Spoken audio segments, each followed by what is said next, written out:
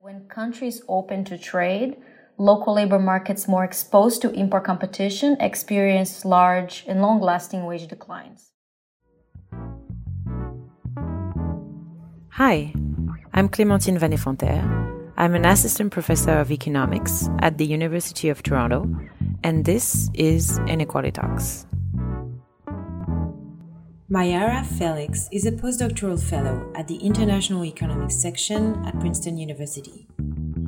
In 2023, she will join Yale University first as a postdoctoral fellow and then as an assistant professor of economics and global affairs. She is an economist interested in development, trade, and labor economics. I asked her to explain to me why does trade liberalization affect wages and inequality. Thank you so much, Mayara, for being here with me today. Thank you so much for having me. I'm excited to talk about your work. We know that in the past couple of years, there has been a growing interest in understanding the role of trade and globalization on wages and inequality. Could you please tell us what has been established so far and what are the remaining questions? Great way to start. So I think there have been several things that have been documented in the relationship between trade and wages. The one pattern that has been documented over and over again, say in the US, in India, in Brazil, in other contexts, is that when countries open to trade, local labor markets more exposed to import competition experience large and long-lasting wage declines. And so the question is, because we know that these wage effects, they not only matter because we care about workers, but they're predictive of all sorts of things in the long run, such as political polarization. For both in the US and Brazil, we know that it matters. We need to understand what's the source of these large wage declines. So could you tell us more about the main factors that you're trying to disentangle in this paper? The key thing in this paper is that we see these large relative wage declines for the formal sector in Brazil, which is the context where I'm studying. And I want to understand what accounts for this wage decline. The key hypothesis that I'm going to be testing is whether increasing labor market concentration could lead to an increase in labor market power. So the power that firms have over their workers, how much they can extract from their workers in terms of earnings. And if that happens, how much of that can explain in terms of the wage declines. So the key tensions here is that when a country opens to trade, that tends to reallocate employment to larger, more productive, typically exporting firms. So there is a tension because these firms might pay higher wages, they're more productive, they're higher, but because they are larger, two things contribute to an increase in concentration, both this reallocation to these larger firms, the ones that survive, right? But also a lot of firms exit the market. And so we see this, in theory, it's predicted that concentration will increase. How much does the positive effect via reallocation, how much does it offset the negative effect via increased labor market power? That's the key tension that we want to tease out. So in your paper, you identify two key elasticities that you need to explore to understand these overall effects of trade shocks. I wanted to ask you, it's a very tricky exercise, but maybe to give us a simplified way of thinking about your model. The way to simplify where these key elasticities come from is first to understand why are we trying to estimate these elasticities in the first place. And the reason why is because under certain assumptions on labor supply and labor demand, labor market power, which here is measured as the wage markdown, that is the ratio between the marginal revenue product of labor, so how much a worker produces for the firm, for example, the ratio between that and the wage. So how much of what you produce for the firm are you paid? That's kind of what the wage markdown measures. And these elasticities under these assumptions on supply and demand, this wage markdown is a function of these key elasticities. It's in fact a weighted average of two key elasticities. What are they? One is the elasticity with which workers substitute across labor markets. So if there is a wage shock between one market and different that's another, how much of a wage cut does it take for the worker to move, for example, across these markets? That's the cross-market elasticity. And the other one is the within-market cross-firm elasticity. So if there is a differential shock from one firm versus another in the same market, how much of a wage cut does it take in the affected firm before the worker moves to the firm locally?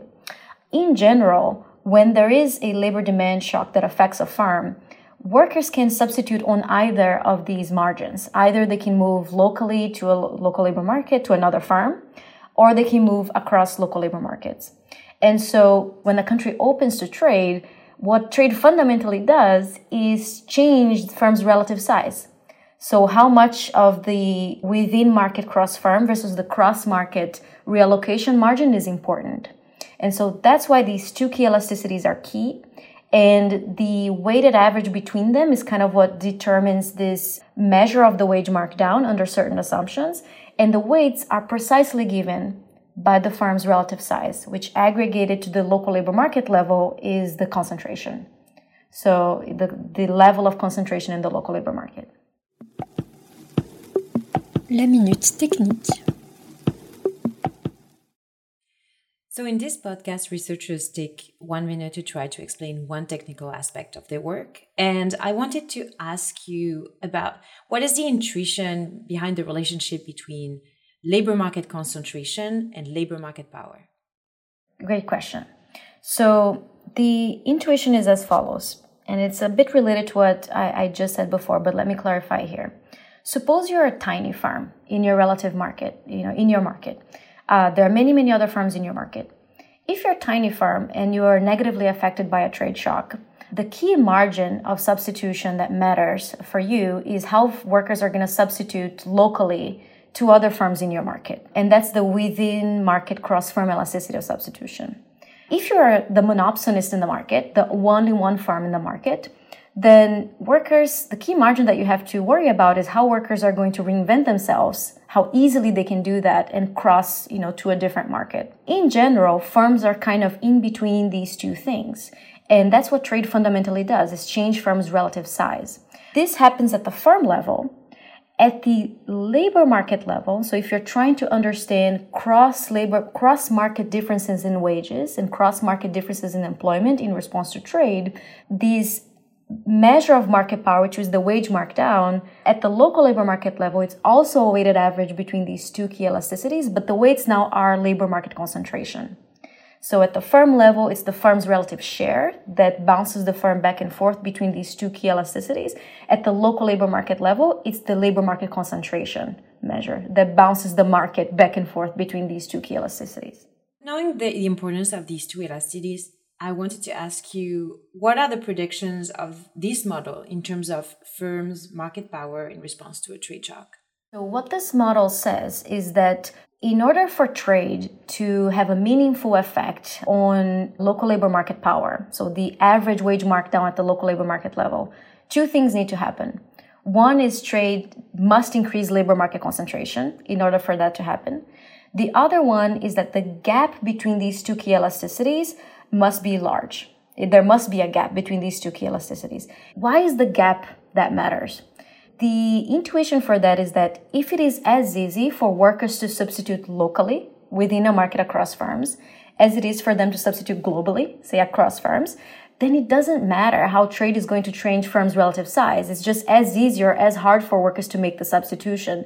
So in that world, trade doesn't really change labor market power much over time, even though the levels of labor market power might still be high, and that's in fact kind of what I find in Brazil. I estimate that the levels of labor market power are quite high. I estimate that for every marginal dollar that a worker generates for the firm, the worker is only paid 50 cents. In contrast to the US estimates are between 65 cents and 80 cents on the dollar. So Brazil is way below that. But because I find that these elasticities of substitution are actually very similar quantitatively, that those 50 cents on the dollar are not changing much over time. So it's as if Brazil is closer to what we call the monopsonistic competition benchmark, where firm size doesn't really matter much for how much they can mark down workers' wages, but that level of market power is still pretty substantial. You test your model on Brazilian data, and I wanted to ask you a bit more about the specificities of these settings. What are the pros and cons of using this data, and what is your empirical approach? Let me start with the context, right? So Brazil liberalized in the 90s, similar to India, Mexico. And what that did is the country used to be an adamant of the import substitution model that was set up in the dictatorship in the 70s and all the way through the 80s.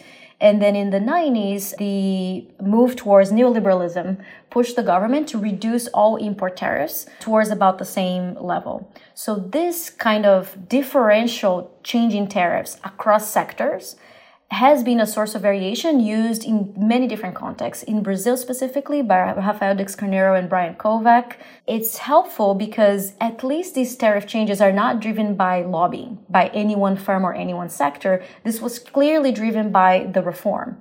And so it's helpful because we can use this cross-sector variation in tariff reductions to estimate effects on local labor markets, and in this case, also within markets, but across firm effects. So that's the context. What kind of data would you need to test? So if the hypothesis is we want to test whether opening to trade change firm labor market power, and we're trying to explain these wage declines in Brazil for the formal sector, at a minimum, what you need is you need the universe of formal sector employment in Brazil. You need to know, if you're trying to explain how come there are these negative relative wage effects, you need to observe all the firms in the country.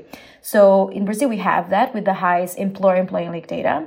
You also need these shocks that are differential across firms within markets so that we can estimate the within market cross-firm elasticity of substitution. And then aggregating that up, we can then estimate the cross-market elasticity of substitution. So you need those two things. The upside of using the employer-employee link data is that you observe the universe of formal sector employment, all the firms, but you also, as a plus, observe the workers. And that's really helpful because you need to tease out of the wage, observable worker characteristics, unobservable worker characteristics, and you can even use the employer-employee links to also get an informative sense of how should we really be defining a market here. And this is kind of helpful because you can ask the question of, conditional workers switching firms but staying in the formal sector, where do they go? And you can compute these transition matrices for region to region, occupation to occupation, sector to sector, and kind of get an intuition for what seems reasonable for defining a market. The theory doesn't tell us where we draw the boundary, actually. So this is not a theorem that these transition matrices directly tell you where a market boundary is, but it's at least a bit more intuitive, and you can use the data for that. The downside of using this data is that the data does not include the informal sector. And in a country like Brazil, the informal sector is pretty substantial. It's about 50% of the labor force. To be very clear, these results are trying to explain these wage declines that are for the formal sector, so we can speak directly to the formal sector. But in the paper, in the appendix, I also showed that would these estimates be valid if we were to incorporate informality? And the answer is it's not clear. It's theoretically ambiguous which way incorporating informality would have on these estimates, because essentially you overestimate concentration. There are in fact many, many more firms that might not be observed, but it turns out that you underestimate these inverse elasticities. And in the paper I discuss why, and it boils down to the effect on the first stage versus the reduced form of these elasticities. So we need more quantitative work with better data on informality, which is hard to get, in order to be able to do external validity study as to incorporating informality.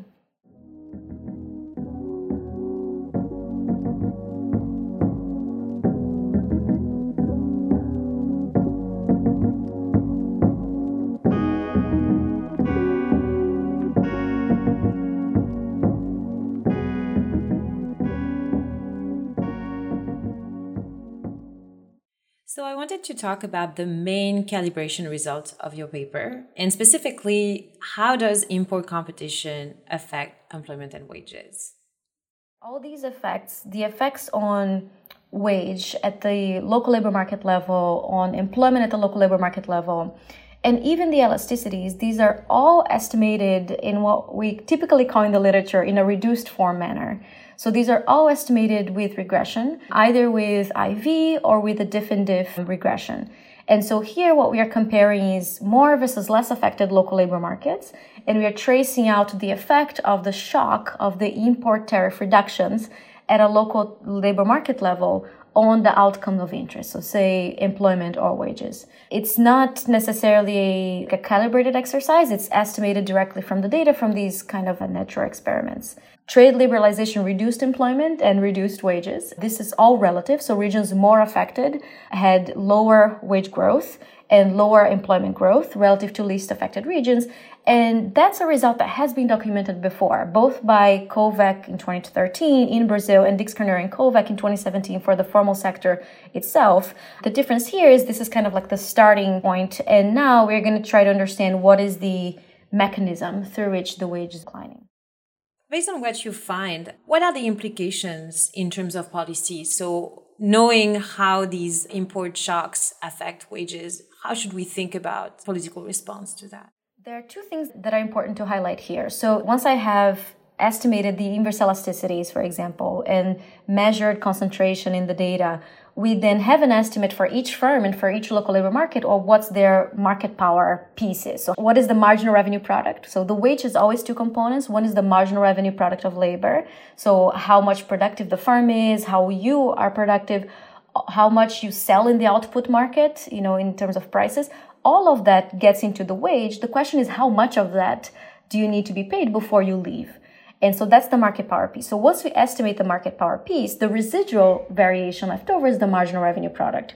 That decomposition is helpful because we can then also quantify the positive effect on wages that comes about by concentration increasing. And so for policy, the first thing to remember is concentration increasing per se is not necessarily a bad thing. There is a positive effect on it because employment is being relatively reallocated towards higher, larger, more productive firms. But there is the negative effect. So for policy-wise, if you see in the data that labor market concentration is increasing, that in itself is not necessarily a concern. You need to estimate these elasticities to understand. But the second one, in the case of Brazil, I find that these elasticities are so similar, so market power is not changing much over time. But as a policymaker, you might be worried about, the levels of market power are still pretty high. And in this paper, you cannot understand, because this is not a macro closed general equilibrium model of the economy, you cannot, in this paper, talk about the level effects of wages of labor market power being so high. We can speculate it, I don't quantify it or talk about it in the paper. And so as a policymaker, in a model like this, the key thing to reduce the levels of labor market power is to facilitate the substitution within markets but across firms. That's the key margin of substitution that I find in this paper that's so much more difficult for Brazilian workers relative to, say, US workers. So in Brazil, workers have a much tougher time substituting within markets but across firms as opposed to US workers. Cross-market substitution, that estimate is very similar to the US. So for policymakers, if you're concerned that trade might increase labor market power, this has inequality effects, it has all sorts of other things that we're going to get to talk about soon when I make book recommendations that are not necessarily about the wage, you might want to think about policies that make that within market cross-firm substitution more easy. And that could be all sorts of things, from policies that directly affect the firm, such as hiring and firing costs, from policies that directly affect the workers, such as transparency and information about availability of jobs, or improving the infrastructure within cities to make substitution more easy. What is your perspective on where your overall field of research is going, and where do you think are the remaining questions and challenges ahead? The field of study of how trade affects market power and inequality, earnings distribution, that whole agenda moves forward in a few different directions. One is of better measurement. So being able to better measure or more flexibly define market power and estimate it.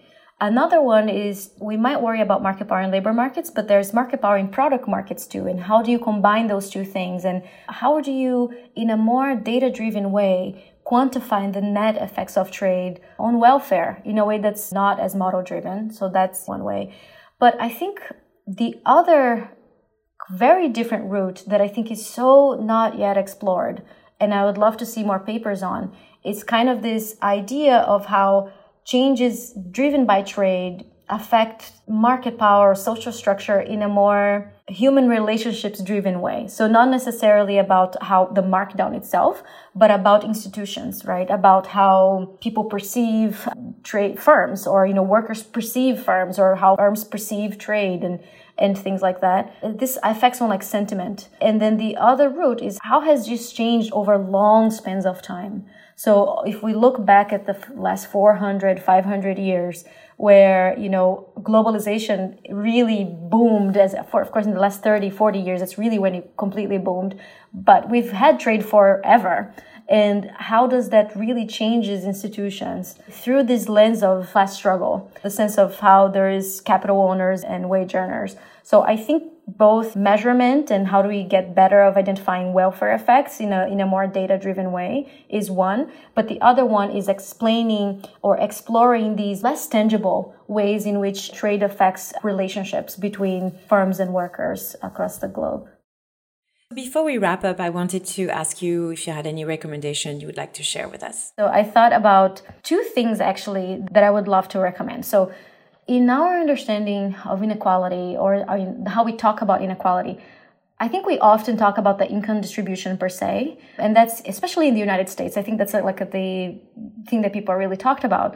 But growing up in Brazil and my sense of, being a citizen of the world is that much less is understood about resentment and about how inequality slowly and eventually ends up building a class system. Like there's this idea of the poor and the rich, and these classes are almost like really well defined and hard to break. Brazil is kind of like that. And so to understand, I think to get a better glimpse of how inequality slowly and I think perniciously corrodes the social structure of a society, I have two recommendations. One is a Brazilian movie, which is a recent one called The Second Mother. In Portuguese, it's called Que Horas Ela Volta. It's a 2015 movie. And that movie goes into a situation where there is a very wealthy family that has a maid that lives with them and that grew up with them, that essentially raised their child. And the movie, in a very beautiful manner, talks about the within household really classist relationship. The book recommendation gives a more historical view of this issue of how colonialism, by definition, is a classist system, reflects a lot of inequality in a society. This is in the Indonesian context. So the book is called This Earth of Mankind by Pramoedya Anantathur. This is the first book in a 4-book series. It's an incredible book. It's a historical fiction. So this is set in the 19th century Indonesia. And it's about this young man who is the son of Javanese nobility, but he gets Dutch education, which most Indonesian kids do not. And it's about his awakening of what it means to be Indonesian and about the colonial system itself and how the lack of education that the colonial system imposed on locals reproduces the intrinsic inequality that's not only seen in terms of income, but in terms of social structure. Thank you so much for sharing this with us, and thanks a lot for this conversation. This was great. This was wonderful. Thank you so much, Clementine, for the invitation. This was Inequality Talks, a podcast recorded by Clémentine Vanet-Fonterre in Toronto. I want to thank Aisha Philippe for editing this episode. Music is by The Count. Thanks for listening and stay tuned for the next episode.